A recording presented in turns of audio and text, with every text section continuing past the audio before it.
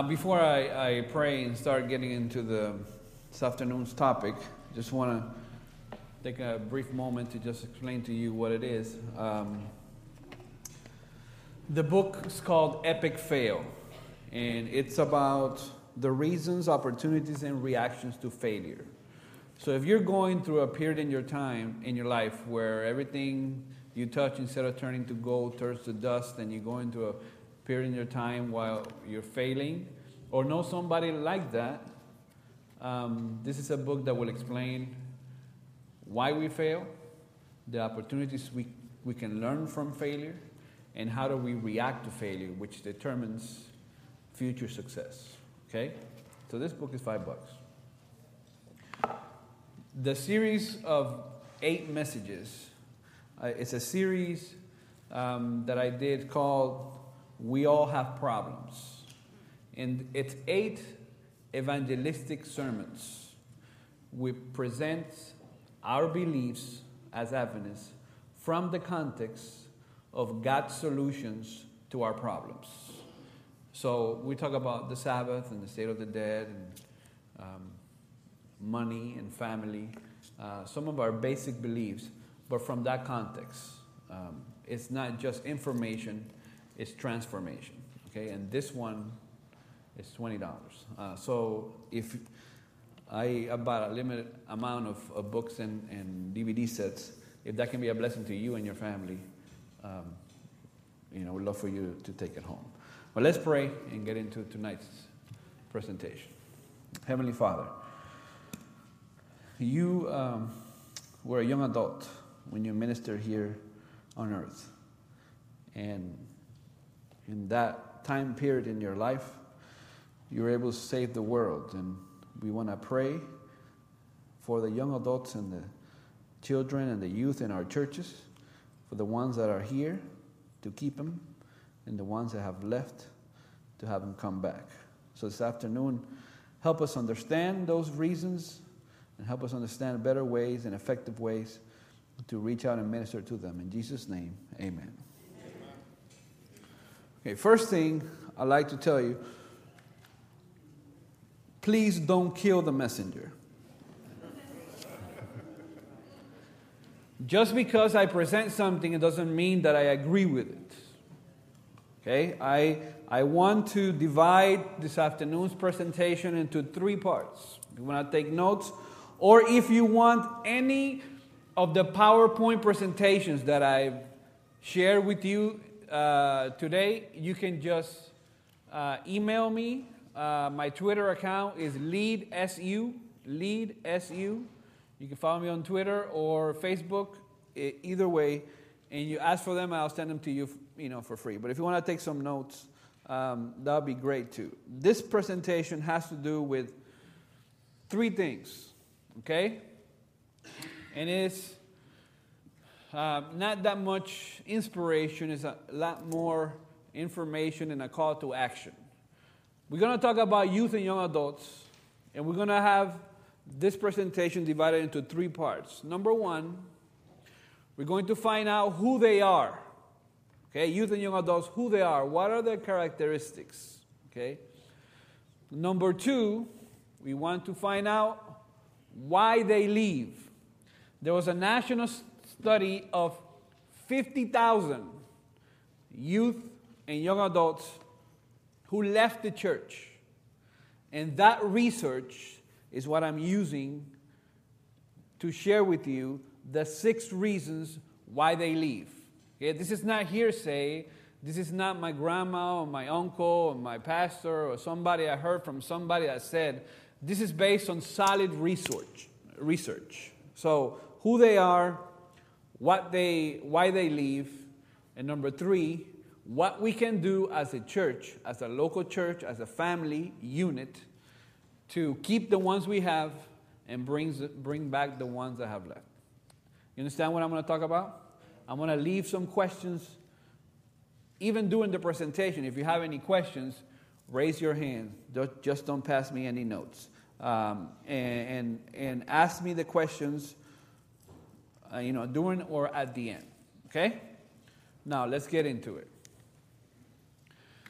This is the foundational quote for this afternoon's presentation. Change will come when the pain of losing our children is greater than the desire to do things the same way we have always done them. When that happens, when the pain of losing our children is greater than the desire to do things the same way we've always done them, that's where change comes. I showed up to a church. It's about 500 members.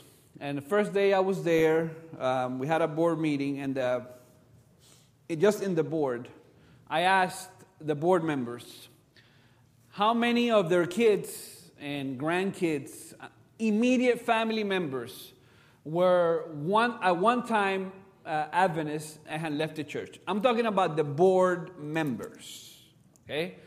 Just the board members, 60 people, okay? The first elders, son and daughter, several of the elders have lost their kids. Why? Because in Hispanic churches, we've chosen culture over youth. And we've thought in Hispanic churches that preserving culture is a higher value than keeping our youth. So the kids don't speak Spanish. They speak English. And so when they come to church, instead of providing them Sabbath school lessons in English, we say, no, you have to do it in Spanish. But they don't understand Spanish because they were born here. You understand what I'm saying? And they don't speak Spanish. And they don't, when the pastor is preaching and the songs are sung, they don't understand. They understand English. Okay? But the Spanish church has said, this is a Spanish church. And what's paramount here is not to keep our kids, is to preserve our culture. So we've kept our culture but lost our kids. So I showed up in a church that had reached that threshold where they said, we'll do anything. So we planted a church for second generation Hispanics. The first elder's kid came back, and another elder's kid came back, and his wife came back. Right now, that church is 120 people. Most of them young, most of them professionals, most of them Hispanics of second and third generation. So I know it can work.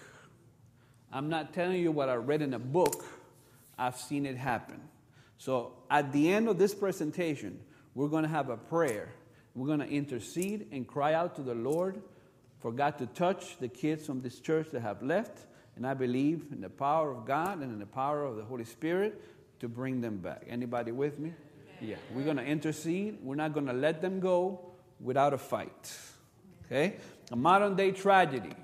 1,000 Adventist churches with no youth and young adults. There's 1,000 churches in North America, black, white, Hispanic, all kinds of different nationalities that don't have enough kids to have a Sabbath school for kids. Okay? The average age of the North American Adventists is 57 years old. We're not getting any younger. Okay? And somehow along the way, something happened that we did not keep the kids that we have. Okay? So what's the problem? The problem is a disciple-making problem. We are not producing disciples. And disciples, as I said this morning, they're not mass-produced, they're individually made.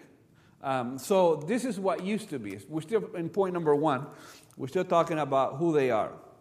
This is what used to be. And here's my youth pastor and some of you that have worked with youth along the years or throughout the years. This is what used to be, okay? By the way, this first part is not the most interesting one, but I want you to stay with me because it gets better, all right? Touch your neighbor and say, it gets better. Don't fall asleep. Touch him. I know. Okay.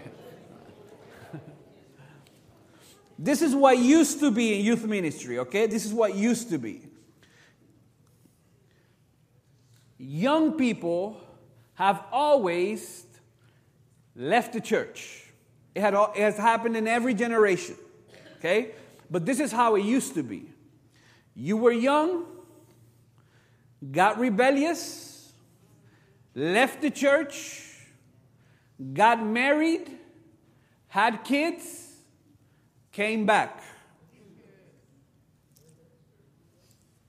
This generation, young, got rebellious, left the church, not getting married. What used to be 8 out of 10 got married in this generation is less than half. They're going to school, returning home, and living with you. They're not getting married. Therefore, they're not returning to church. But our mindset still is youth and young adults, especially after 25, they're supposed to be married by that time. There's a problem. They're not getting married. So we've kept doing the same things we've always done with a generation that is different from any other generation before. Is that making sense what I'm saying? Yeah. My brother is in that generation. My brother is, I'm 45, he's 10 years younger, he's 35. He just got married this year. And, the last 5 years I've been telling, hey, you're going to get married? Do you like girls? He's like, why? That's an antiquated institution. Why would I? Why would I got a job, I got money. Why would I want a woman to come and, take all my money? I don't need to get married. They're shacking up in record numbers. Okay? So this is what used to happen, and now we have a problem in our hands. 2 important facts supported by data. Teens are among the most religious active people in America. And young adults are among the least active. 44% of young adults consider themselves agnostic. It's the highest percent in any of the generations. Okay? So there is a problem. Who they are. Let me share with you 3 characteristics of this generation. They all start with A. Access, alienation, and authority. Okay? Number 1, access. This generation has unprecedented access. Okay, I said this morning, they can fact check your sermon while you're preaching it. Okay? This generation processes information through a screen. They're always in front of a screen. The TV screen, the computer screen, or the phone screen. They process reality through a screen. Okay, listen how pervasive this is. A kid, 12 years old, goes with my friend who's a pastor. They're swimming in the Caribbean, and he looks under the water. Crystal. It's very nice water. He looks under the water and sees the fishes. And he says to his dad, notice this. He says to his dad, Dad, it's just like on TV. Did you notice what happened? He processes reality. That's not like TV. TV is like that. Okay? So this generation has access. They have an expectation of flattened structures of hierarchy. They don't understand the conference and the union and the division and all this, the pyramid of layers, don't understand it. Okay? So unprecedented access. Number 2, even though they have unprecedented access, they are alienated. Is out of all the generations, 41% unwed mothers, less than 3 years on the job. Okay, they're skeptic about talking heads. They're alienated. They're connected, but they're disconnected. Okay, my daughter is texting. They're always her friend next to her texting to. I'm like, so you guys texting each other? I'm like, she's right there. So there's alienation, there's disconnect. Okay? Personal relation. It's really hard to have them look you in the eye. Okay? Number 3, they have issues with authority. Okay? Every generation before this generation had issues with authority too. You know, I sometimes laugh because older generations get amnesia. Because you forget how crazy you were. And now you want them to be what you never were. I mean, it's you okay. The only problem is that this generation thinks they're experts because they read it on the internet.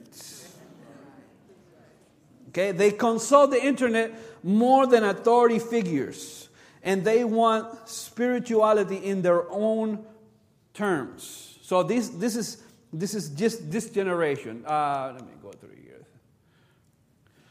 Now, we're still on the first point. Okay, who they are.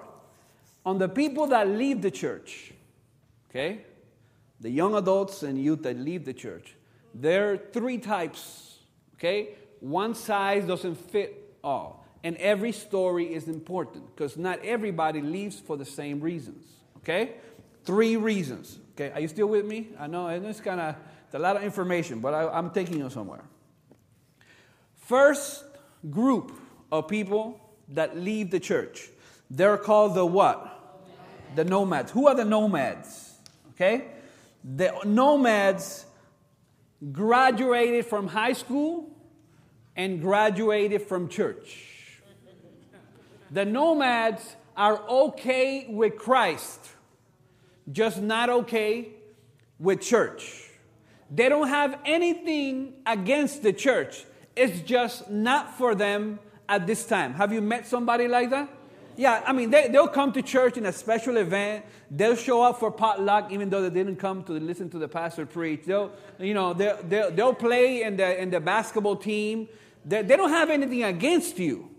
Their life does not revolve around church anymore. They graduated. For them, church is irrelevant. Okay, these are the nomads. Okay, the largest percentage of people that leave the church are in this group. It's really hard for somebody to have never been connected to church in any real way and then expect them to connect when they're 18. Okay? So this is the first group. Okay? They're not angry at the church. They're not mad at the church. They just don't see the church as relevant. Okay? Second group are the what? The prodigals. The prodigals. Who are the prodigals? The prodigals don't consider themselves Christians any longer. Okay? They are the smallest group, but the most vocal. They hate the church. They have been hurt by the church. Listen to this. I saw a writer say, I read somebody that wrote that behind every heresy, there is a hurt. So the reason why many of these reject the church has little to do with doctrine and a lot to do with relationships. At some point, they were hurt. My father, a minister. My mother, a Bible worker. They had issues in their marriage. They separated.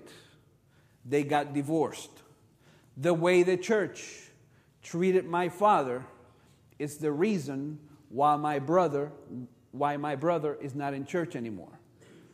He calls himself an agnostic, but behind every heresy is a hurt. It all stems from the fact that this happened 2 months before he was going to go to college. And all of a sudden, my dad is out of a job, and my brother is out of subsidy, and he can't go to school. And the way all that went down, he started saying, if this people are like that to somebody who's given his life, moved us around, sacrificed his family with 7 churches and an academy for this. So these are, my brother is a prodigal. Okay? These are people that are hurt, that want nothing to do with church, that think church is the worst institution in the world. Okay? That clear? Okay. And number 3 are the exiles. Who are the exiles? These are people, okay, that are stuck between church and culture. Okay? They're not looking to be separate. In fact, they resent the alienation that there is between the church and the world. The exiles are people like Devon Franklin and Committed, people that have jobs that traditionally we as Adventists have frowned upon. Hollywood, music. So they like church, but the way they've been treated in church, it used to be, when I was growing up at least, that if you were in the military, I don't know how the African American church is, but in the Spanish church where I grew up, if you were in the military, you were not very looked upon. It was a big no-no, the military. Okay? So the exiles are trapped in between culture and their relationship with God. Okay? Music, Hollywood, science, the military. Okay? Those are the 3 types of people of mosaics. Mosaics is this generation. Okay? I love this quote. It says, "Your children are going to break your heart. Somehow, somewhere, maybe more than once. To become a parent is to promise to love prodigals." You see the baby in your arms when it's born, and then that same kid that will run to you and hug you and kiss you and was the first one in Sabbath school is now telling you he wants nothing to do with God. I would have to believe that probably one of the most painful things that could ever happen in a person's life is their kids rejecting Christianity. And to everything that you hold sacred and valuable, they say, no, this, it's not for me, it's not important. Okay? Now, let's go on to number 2. Gets very interesting now. Gets very interesting. Once again, don't kill the messenger. I'm repeating what they said. Okay? Why they leave. 50,000 young people that left the church were interviewed, and they came up with this 6 top reasons why they leave. Okay? Are you ready for this? Okay. You ready? Okay. Shake your head at least. Oh, yeah. All right. Okay. Number 1, they see the church as overprotective. Their parents are helicopter parents, just always. They say the church tends to demonize. What was that? Demonize what? Everything that is not from their faith community. Okay? They see the church as afraid of everything that they don't understand. They believe there's a false separation between worldly things and churchly things. Okay? And they think that Christianity is much more complex than when people want to say. They believe that the church is overprotective. I grew up in an overprotective home. We were not... We didn't have TVs. Well, sometimes we did, but my dad, once every year, would get into a revival mode, and they would throw out the TV. That ever happened to you? And they throw out the TV. There's one evangelist that came by one time and he said the TV is the devil. The TV is not that it showed the devil. The TV is the devil. Remember those TVs that when they stop working, you just put another one on top of it because it's really huge. Okay. The guy came by and said, the TV is the devil. And I'll prove it to you.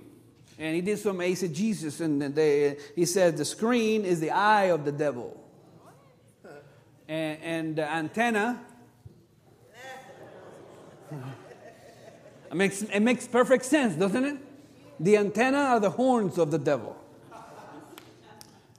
And the cable... Huh? The cable is the tail of the devil.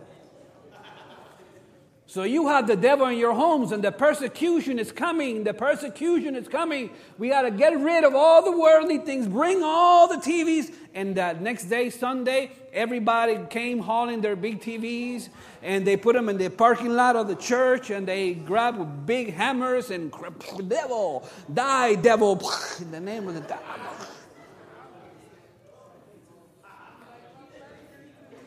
Next week, we had a bigger TV in my house. Like I said this morning, fear is not transformational. All you can do is temporarily modify behavior. But once the fear subsides, character remains unchanged. Okay? So people that left said they saw the church as overprotective. Nothing wrong with protecting. Something wrong with overprotecting. Don't call everything you don't like the devil. That's from the devil. That's from the devil. That's from the devil. That's the devil. Because like I said, when everything is a sin, eventually nothing becomes a sin. Okay? If you don't like it, you don't appreciate it. You know, I grew up in a church where going to the movie, this is what I was taught. The angels stayed outside of the theater. Not because of what they showed, but because of the place. And then we rented the same theater to hold evangelistic crusades.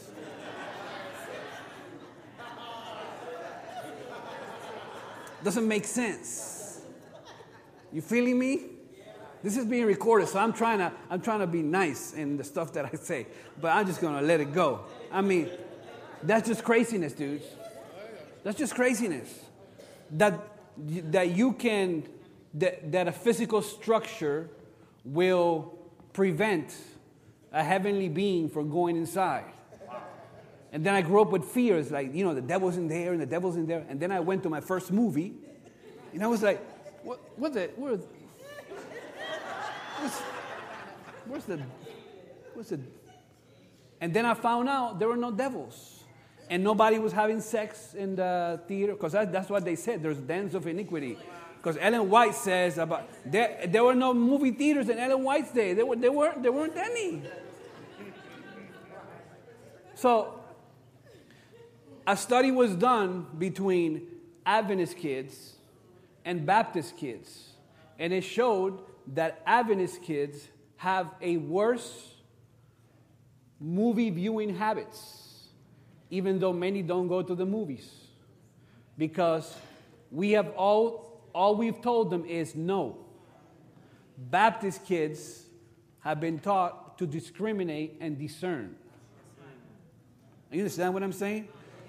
You can't watch it in the movies, but then you bring it at home and watch it in your house.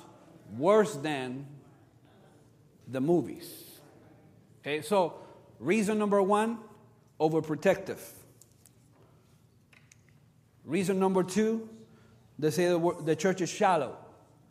Shallow is not talking about the type of presentation that is done in the Sabbath services. Shallow is the concept of a Christianity that is not involved in its community. So the words are shallow. We talk a good game. We have a big mouth and a small heart and non-existent hands. So we talk a good game, but it's like that potato head that all he has is a big head and a mouth. So what they see is they come to church and they hear about love and transformation and God, and then they see what happens in their homes. In our home lives, in our church lives, I'm talking to adults now, our home lives and our church lives are not consistent. So they see you, you know, it's nice because when I was a pastor, I used to stand in the front door when people were driving in the parking lot. I used to be out there, and people would be in the car, and they'll be pulling up to church, windows rolled up, fighting with each other. I could tell they were fighting.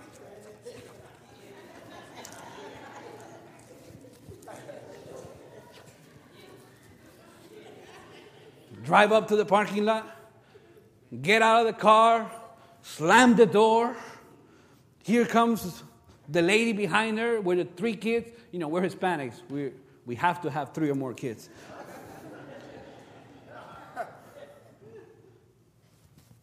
Everybody's mad at each other. The teenagers are asking, why do we have to go to church so early? Because today is the Lord's Day. Come on, let's go. Upset, fighting with each other. Show up to the front door, and I'm there. And the moment he sees me, he's like, Pastor, how are you, man? I'm like, good, how are you? Happy Sabbath. Oh, I'm blessed. Bendecido is Spanish. Bendecido, bendecido. I'm bendecido. And then the wife can't hide it because, you know, women can't hide it. You know, man, and she's like, blessed. Tell him what you were doing in the car. Tell him, shut up, mom. Don't eat meat, but eat your pastor for lunch. Public agreement, but private gossip. And then your kids see that and they say, this is shallow. Because they've always been told that Buddhists are not going to heaven, but then meet a Buddhist neighbor and he's nice and helps them move, while people in your church never showed up. And they're saying, Well, something's, you know, we talk a good game about doing stuff in our community, but most of our church life revolves about 1 hour on Sabbath morning, period. So young adults want to get their hands dirty. They're not just interested in talking a good game, but doing something in the community. They see a high level of pregnancy in teenagers. They see people are rampant with drugs and alcohol. They see families falling apart. They see businesses closing. And they see all this group, 400, 300, 1,000 group of people that just show up and do not pool their resources, but are just interested in just fighting little petty battles in church. And they see this church as shallow. And they say, I want my life to count. I want to make a difference. Okay? I believe church should be the place where we make a difference. We have a wonderful message, a great medium to present it. Okay? Number 3. Oh, this went away. Number 3, the third characteristic or reason why they leave is they see the church as anti-science. Okay? Anti-science. They believe that the perception from the church that the church gives is that there are some questions, hard questions, that are not to be asked. And they see the church as anti-science. They see the church as enemies, as incompatible. Science and religion don't mix. So that's reason number 3. Number 4, and this one gets interesting. Reason number 4, the fourth reason why they leave. They see the church as repressive sexually. Repressive sexually. This generation has the most access to sex of any generation. You can go online and get a hookup and just sex within 5 miles of where you're standing. You can do that. I mean, you can go on Craigslist, and there are just this generation. If you wanted to watch pornography in previous generations, you had to go to the pornographic store and buy or rent some videos. Okay? If you want to watch pornography now, you can watch pornography in your cell phone, in your house. Okay?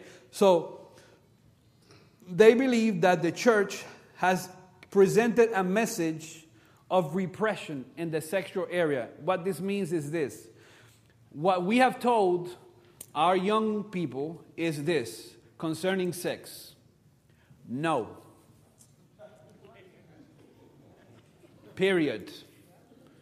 Why are you still standing here? Please go away. No. No. No. Knock, knock. Who's there? No. No. No. No. No. No. Bad. No. No. No. No. The fact is, they know more at their age that you knew when you were that age. It's like that kid that's 12 years old and the dad goes to talk to him and say, okay, we're going to have the talk about the birds and the bees, okay? I have to tell you, there's some things we have to talk about sex, okay? We're going to talk about sex. And the kid looks at him and says, okay, Dad, what do you want to know?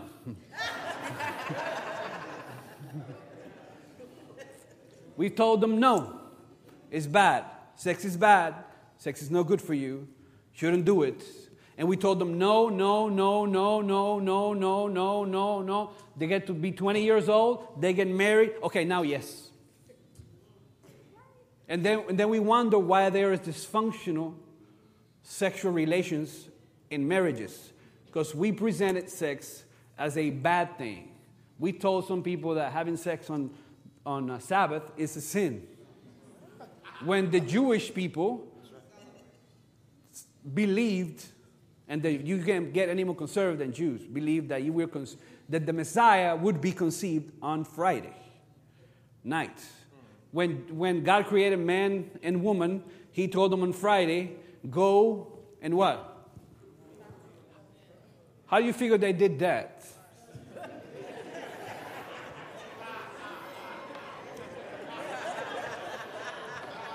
What do you think Adam and Eve did the first Sabbath they were here? They were not naming animals for sure. So we've told kids, sex is not talked about. It's not preached about. It's not talked about. The only time is to say no or you did bad when we catch them being sexually promiscuous. But we can't do the monkey. I can't see anything. I can't hear anything. I can't say anything. Yes. I hear nothing. I say nothing. I know nothing. They're having sex. Okay? They're having sex. So the no. You always have to ask yourself, is what I'm doing working? And if it isn't, shouldn't we try something else? Right? So there's 3 views on sex. Let me explain to you. There's 3 views on sex. Okay? Number 1, the traditionalistic view is sex is based on shame. Okay? Sex is just for procreation, and the key phrase is just say no. Okay? Just say no. Now, second view, but watch this. Second view is the individualism. In other words, this is the other extreme, which is sex is about me. Okay? That's the reaction to traditionalism, is individualism. My body, okay? I get to do, Pastor, it's only sex. We don't have to love each other. It's just an animal. It's just a need. It's just sex, Pastor. It's just sex. Individualism says it's about you. It's about your needs. It's about what you want. Now, what we have told, sometimes we've rejected this, and then we've gone on this camp, and we've told kids, you know what? If you don't have sex, you'll avoid venereal diseases, and you'll have a much healthier outlook. What is that about? It's about you again. So it's a selfish way of looking at sex. In other words, I shouldn't have sex because it's going to benefit me. That's still not the best way to go. The best way to go is the third way, okay? Where a sexual view is a selfless. Sex is not about me. It's about us with God's blessing. Okay?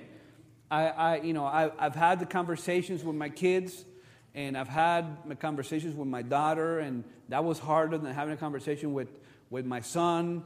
And, if I don't talk, how I learned about sex? From my friends. Okay? I learned about sex from the movies. Problem is, it's not like the movies.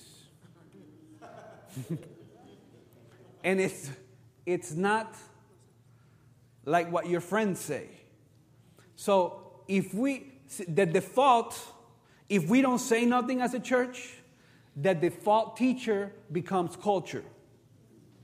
Do you want your kids to be taught by culture or by you? It's uncomfortable because many of us were not taught about sex. Okay? It's uncomfortable to preach about it. I remember in my last church, I did a 1-month series on sex. Probably the most successful series I had. I would just explain it because it's in the Bible. Okay? And the way God presents it, it's a blessing, it's a gift that God has given us. So this attitude of repressiveness is another reason. Okay? Number 5, this hit me hard. Okay? This hit me hard because of my loyalty and my background. They see the church, this is 5th reason, they see the church as being exclusive. Okay? Exclusive, not only in the matter of race, but in the matter of theology. Okay?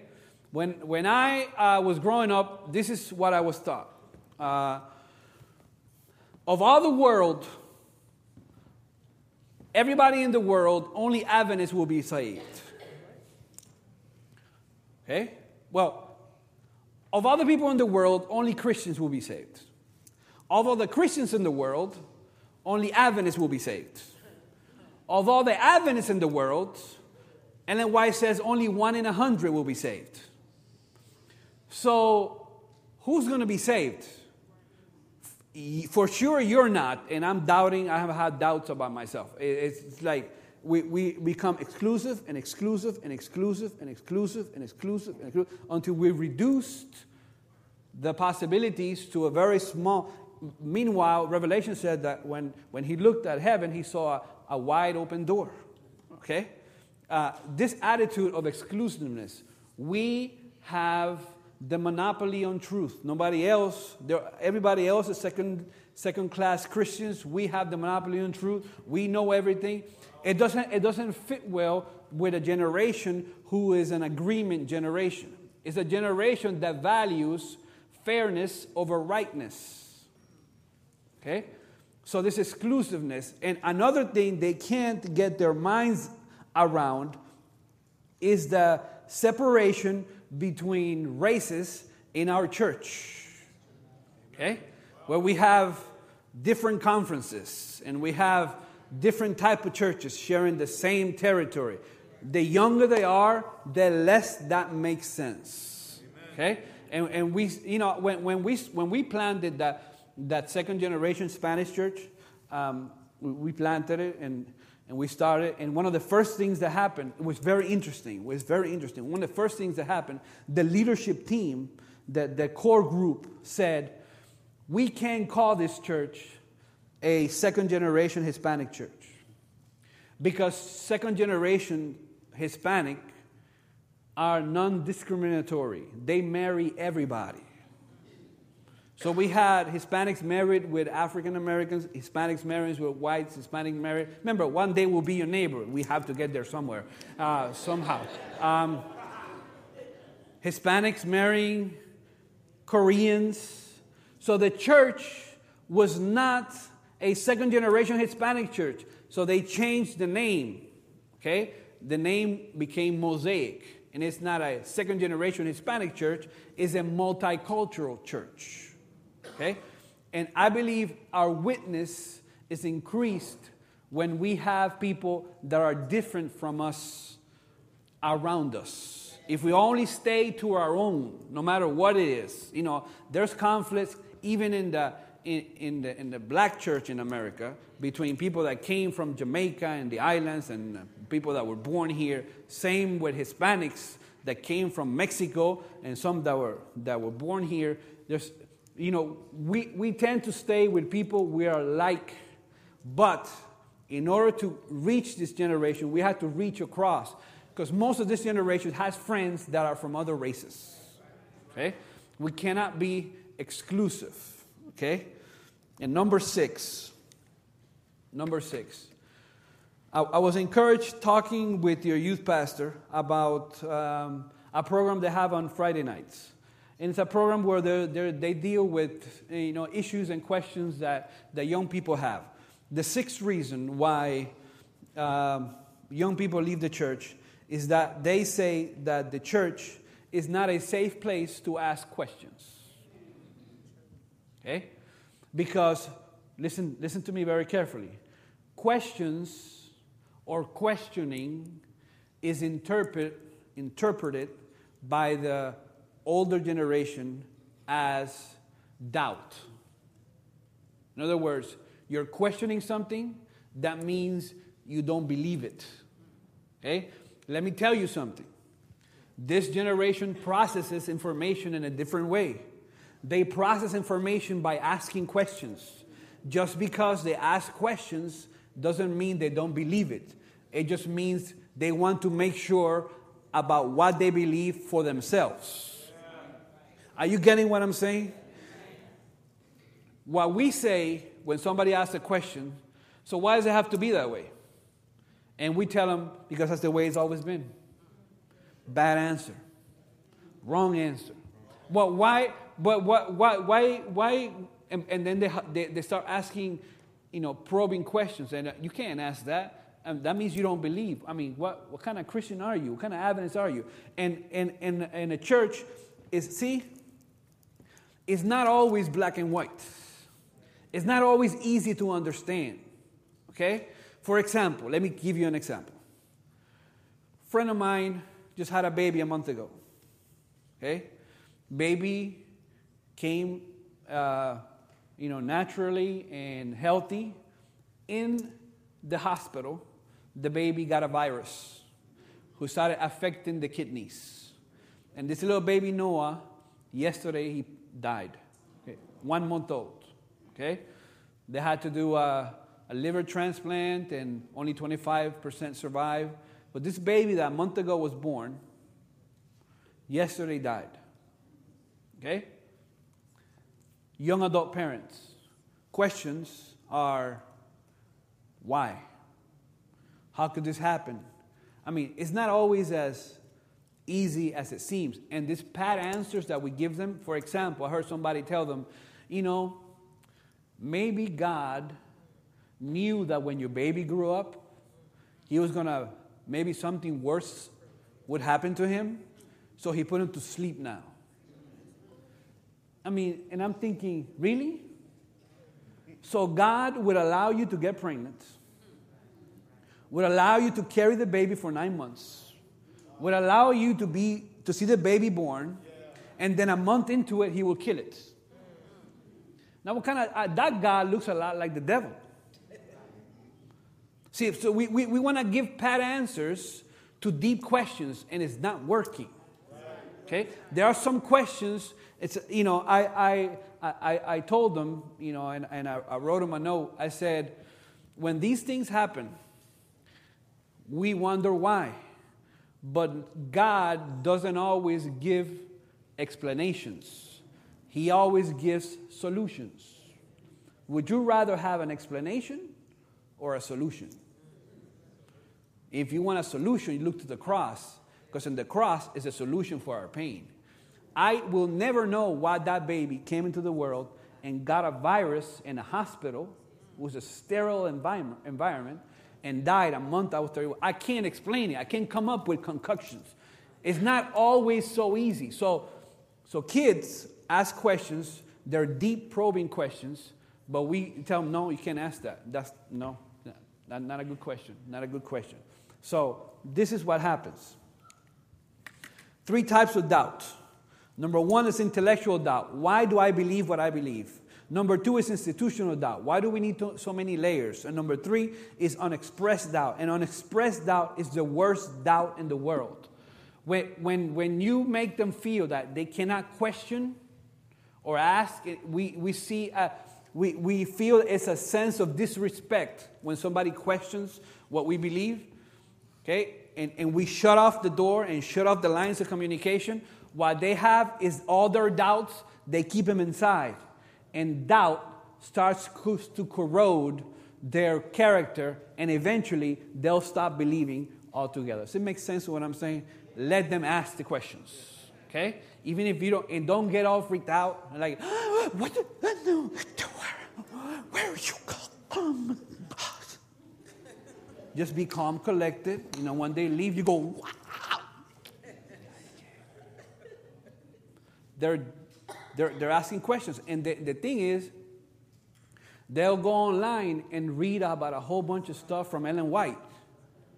And they ask you some stuff about, and you're like, well, you don't believe in the prophet. No, let's process this information. So how did Noah fit all the animals in the ark if it was just, how was that possible? Oh, you don't believe in creation? No. Let them ask the questions. Let them process. Does this make sense what I'm saying?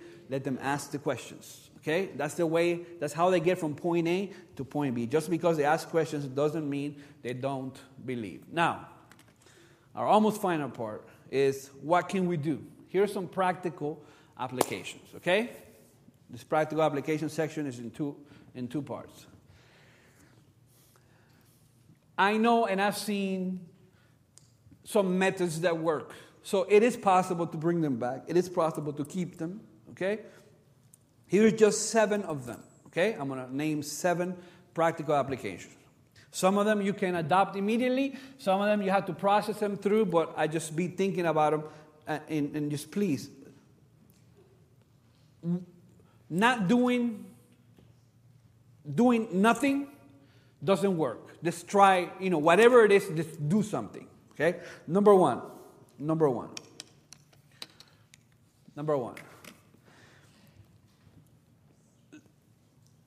going to try to break this down so you can understand what I'm trying to say. Change your vision of the purpose of church.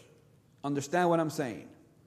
The church doesn't exist to prepare the next generation. It is a partnership of generations that are fulfilling God's purposes in this time. Was that clear, or should I just go? Is that clear what I'm saying? That number one? What's the purpose of the church? Is it for you to train? Is for you to say, okay, I'm an adult, I know. You're a young adult, you don't know. I'm an adult, I am all powerful, all knowledgeable. And you are just starting out. So you sit and you learn, and I teach because I know. That model is not working because it doesn't work anywhere else. Person that started Facebook, a young adult. The people that are driving your atomic submarines are young adults. Young adults are making multi-million decisions every day of their lives. They come to church and they're made to feel as second-class citizens. So it's not about us teaching them, it's us working together to accomplish the same goal. You understand what I'm saying? Okay. Number 2. Be intentional about connecting job and faith. Okay? This is for the youth pastor and Pastor Edmonds and for everybody here. In this 50,000 kids that left, 80% of them said that throughout their academy years and their young adult years and their teenage years, they never heard a sermon or a class that taught them how to connect what they did for a living with their Christianity. Okay? So this is my job and this is my church, but they don't connect. Because when we talk about being called, what type of job are we talking about? Pastors. But God calls nurses too. And God calls people that work in factories too. And God calls people that clean homes too. And God calls people that work in offices too. God calls, every one of us here is called. Okay? This Catholic concept of the pastor is called, that's a Catholic. We're not Catholics, okay? We're Adventists. We believe in the ministry of all believers, okay? So you were called. Whatever it is that you do, you're called. And you're called to be a witness, and you're called to influence, and in your sphere of influence, you're called to establish the kingdom of God there where you are.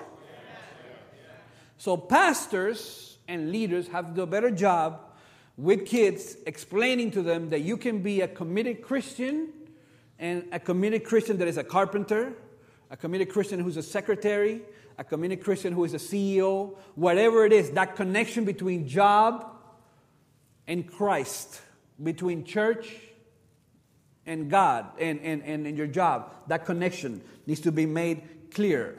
Okay? Number 3. This one is a tricky one. Give young adults real power. Not junior deacons, real power. That means boards, elders, real leadership. Okay? In my last church, we took a vote. We got the board together and said, we're going to take a vote that from now on, every nominating committee, we're going to have a teenager and a young adult representative. And they said, what? Pastor, you know how it gets. You know how we get. Are you sure you want a teenager here? I'm like, maybe you need to stop getting like you get and become better Christians, so you give them an example of how church should be. No, but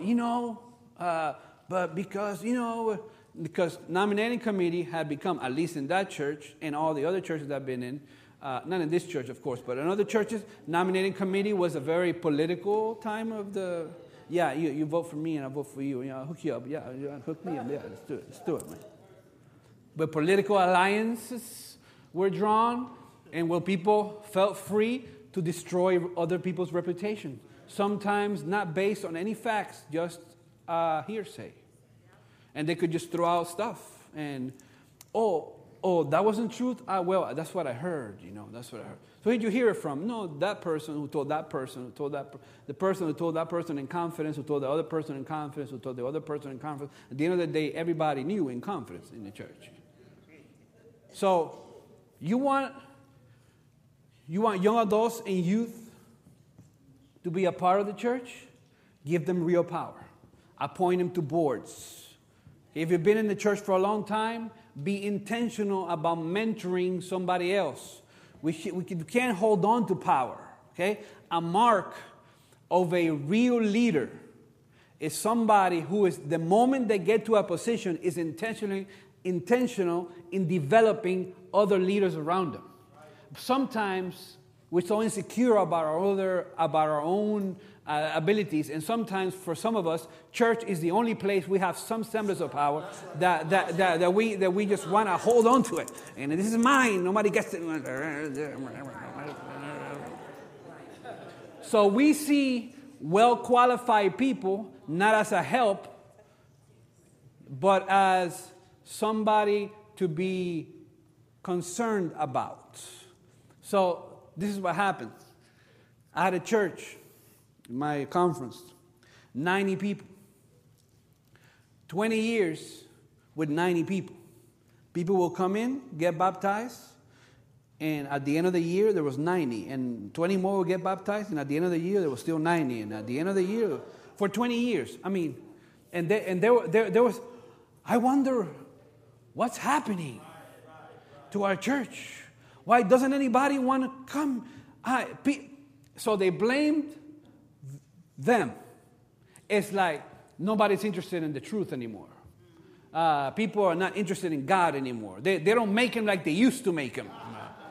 When I came into the church, everybody stayed. That's a lie. But so the pastor comes in and says, new pastor comes in, brand new pastor, young pastor, says, we got to turn it around. Let's open up the church to the community. Okay, we're going to open it up to the community. We're going to start a food bank. Wednesday nights. Wednesday night prayer meeting. You know how many people showed up to church at Wednesday night prayer meeting? 12. 12. And he opened it up to the community. He said, we're going to have food bank on Wednesday night. We'll ask people to come and get their boxes of food. If they want to stay for church, they can. First day, they had church. First Wednesday, they had food bank. They had 50 families from the community show up. Of those, about 40 stayed for church. You think they were happy? No. You think they were... How would you feel if 40 visitors came to your church? Huh? Will you be ecstatic? Will you do the dance? Huh? Not this church, though. They were upset. Who are these people? Where did they come from? Who knows them? They're just here for the fishes and the bread. They're not really interested in God. The pastor, they would show up to church at 4 in the afternoon, and their food was given to them at 7. So they were making a line outside the church for 3 hours. So the pastor said, you guys are here in the sun. Would you like to come inside and have a Bible study? I'll give it to you for free if you want to have a Bible study. And about 40 people said, yeah. So the pastor would have on Wednesday night a Bible study with 40 non-Adventists on Wednesday night. You think that was, the people in the church were happy about that? Yeah, no, because the kids are marking the pews and at the end of the day, the highest value of the church is not the pews you sit in, it's the people that sit in those pews. People more than structure. I don't want to sacrifice either, but if I had to, I'll sacrifice my pews to get more people in them. This one guy from the community said, in Ecuador, I was a professional choir leader, trained as a professional choir leader. I am offering my services for free. I would like to start a choir in this church to have a cantata in Christmas. And the pastor was like, what? For free? Yeah. So he goes up to the music leader.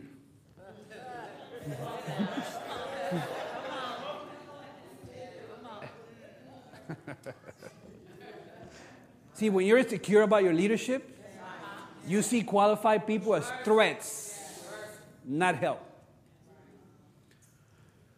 This guy wants to start a choir. What? Pastor can't allow that to happen. The reason she gave, she clothed it in spiritual language. We bringing in strange fire.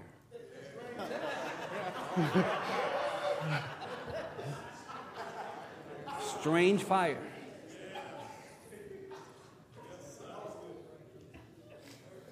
The world is coming into the church. I thought that was the purpose. It's not a FUBU church. For us, by us. Some people get upset when somebody sits in your chair. It's not your chair. It's not your pew. It's not your church. If you want to know the type of impact you will have after you're gone, get yourself a bucket of water, put your fist in there, and then take it out. The hole you leave in the water is the hole you leave after you're gone. Some of you didn't get it. It was like... In other words, none of us is indispensable. And we hold positions in churches, and we think you can't be an elder forever. Pass it on. Somebody believed in you when you were young. Somebody gave you the opportunity. Somebody said, hey, come along. Men and women. We have to empower the next generation. Give them real power. Not junior anything. Real power. They don't do things like we do them, but we do them like that because we had practice. How are they going to ever get to that point if you don't give them a chance? Okay? Number 4, stand in the gap. This is for the leaders in this church. Okay? This is what the leaders can do. Stand in the gap. protect them, give them permission to fail. Okay? I believe my job, okay? I believe my job as a pastor was to be an insulator between the attacks of some people and the kids. I stood in the gap.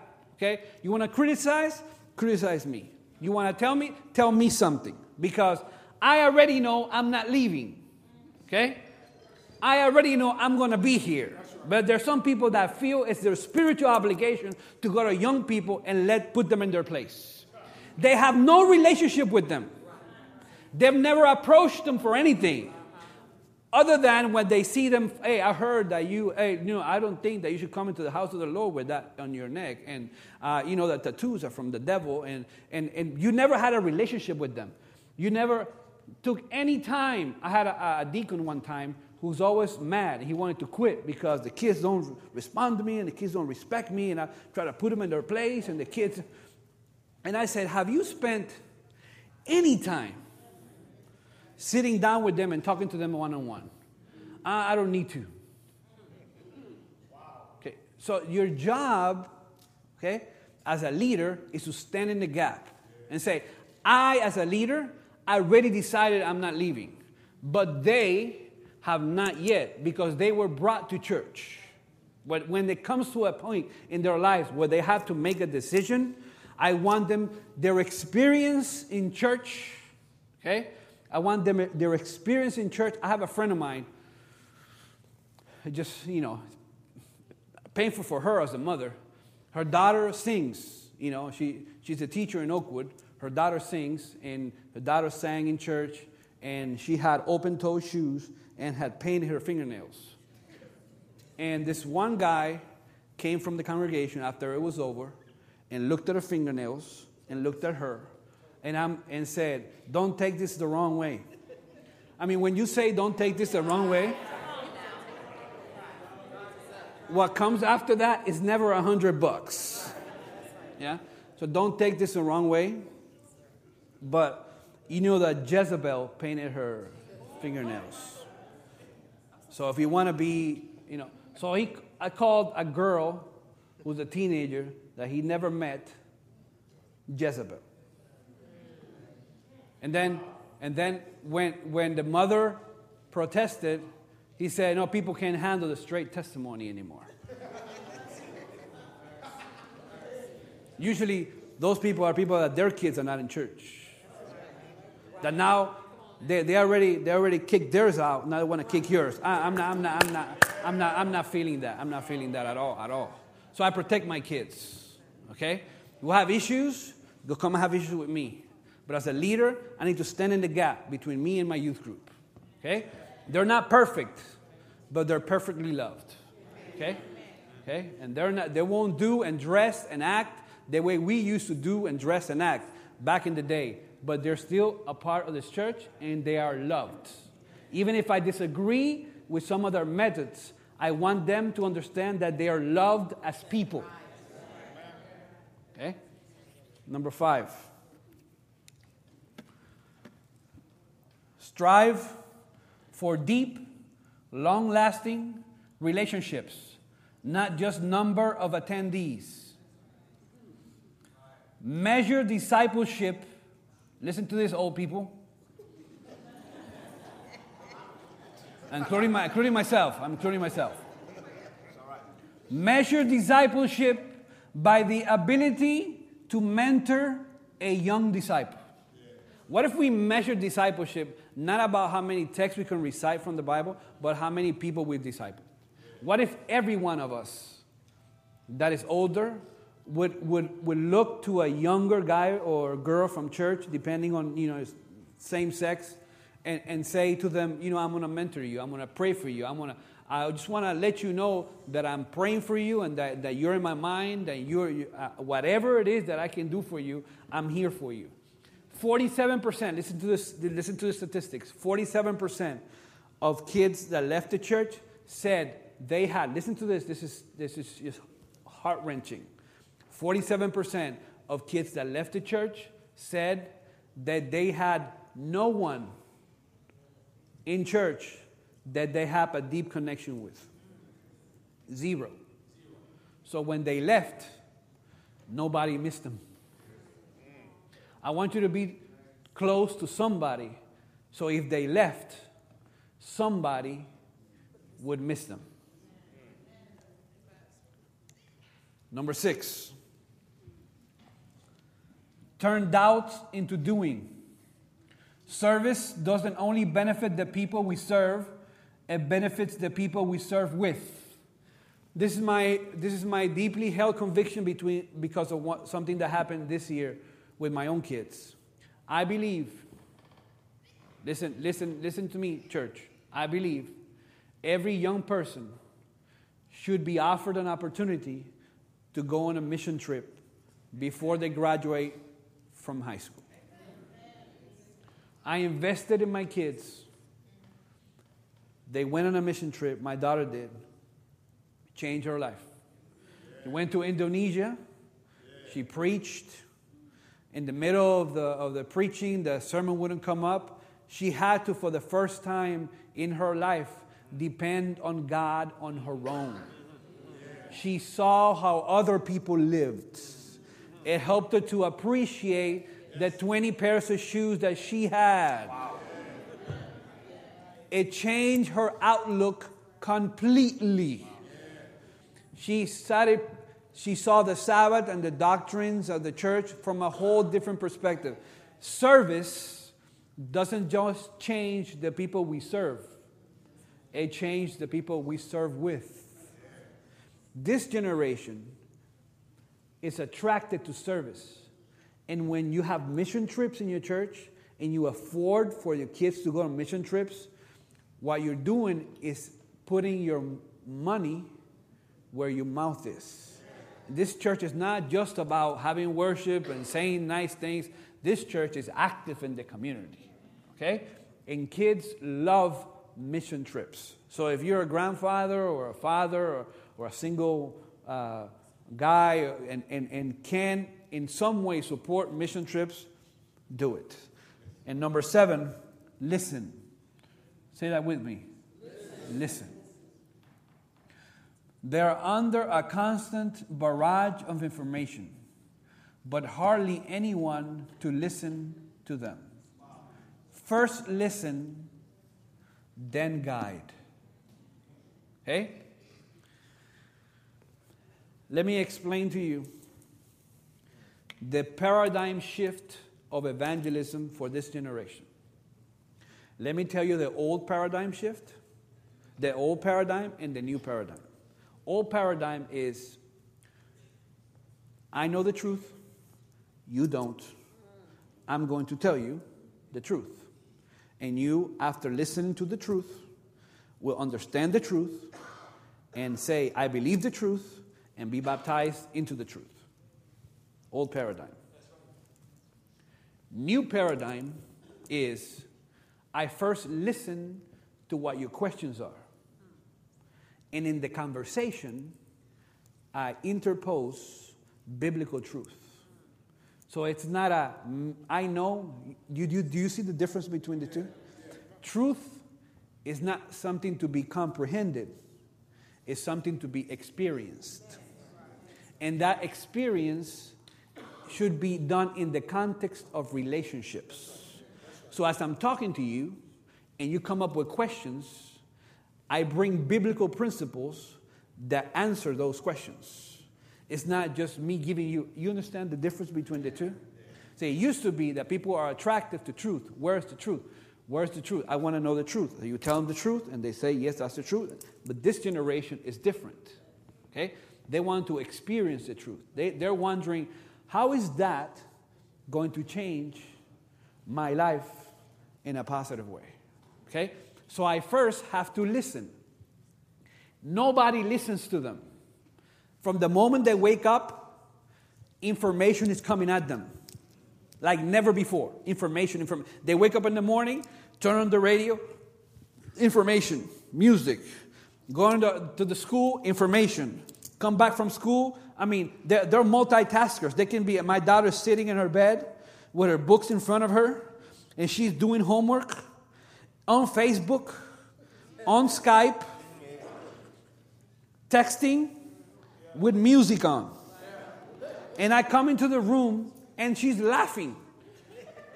And I come into the room and I said, "What are you doing?" And her answer is, "Homework." They're able to multitask and do 5 things at the same time. Okay?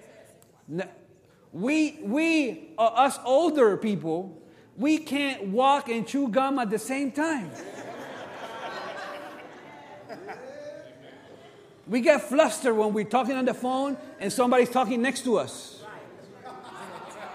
They have sensory overload. So when you go with the approach, I'm going to tell you the truth and I'm going to tell you what I need to do, and that's just another talking head. They have enough of them already. They don't have anybody because they're alienated. They don't have anybody that listens to them. So when the church listens, and when the mothers and fathers listen, and when the pastors listen, and when the members listen, they say, because all of us appreciate when somebody is interested in what we have to say. Okay, I'll finish with these 3 thoughts. 3 biblical conclusions. Okay? Number 1. Am I doing it right, Pastor? Good? So far? Yeah? No, these last 3 things and I'm done. Okay. Number 1, we need spiritual, gifted, young people in key positions of influence. Okay? Listen to this text. I've never seen this before. Listen to this text. Daniel 1:4. Select only strong, healthy, and good-looking young men. Make sure they are well-versed in every branch of learning, are gifted in knowledge and good judgment, and are suited to serve in the royal palace. Train these young men in the language and literature of what? What do you think that is? What do you think the language and literature of Babylon is? Is that Christian culture? Is that Israelite culture? Was that Jehovah's culture? What was that? Huh? So how are these young people, how were Daniel and his 3 companions able to make a difference? Because they were trained in the language and literature of Babylon, and they were inside the system, and they made changes from the inside. Somehow we tell people, no, don't get into politics, that's from the devil. And I mean, how are we going to change things in our communities if we stay away from our communities? If we don't get involved and get our hands dirty. If we're not in, how are we going to change Hollywood if there's none of us in Hollywood? How are we going to change the music industry if none of us are in the music industry? How are you going to change the military if none of us are in the military? Okay, we shied away and we come into a little cubby holes, and the call is that we need committed Christian Seventh-day Adventists in key positions of influence. We should encourage our next generation to do everything they can to go as far as they can in all areas, not just ministry. Okay, I want my kids to go further than I have gone. I want my kids to be rich. I want somebody to care for me when I'm old. I want my kids to just make it.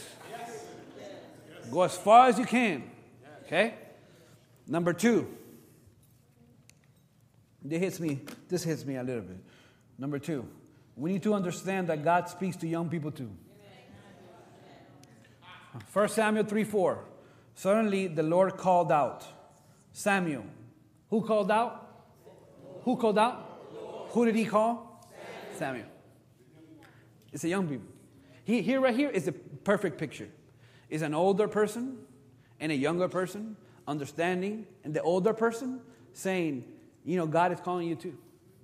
I told you guys this morning, I believe, that Just As I Am is a great hymn. It's a great music. It was composed the last century, but that the song you guys sang here today, Awesome, that's a powerful song too, amen? So the Holy Spirit didn't stop composing songs in the 1850s.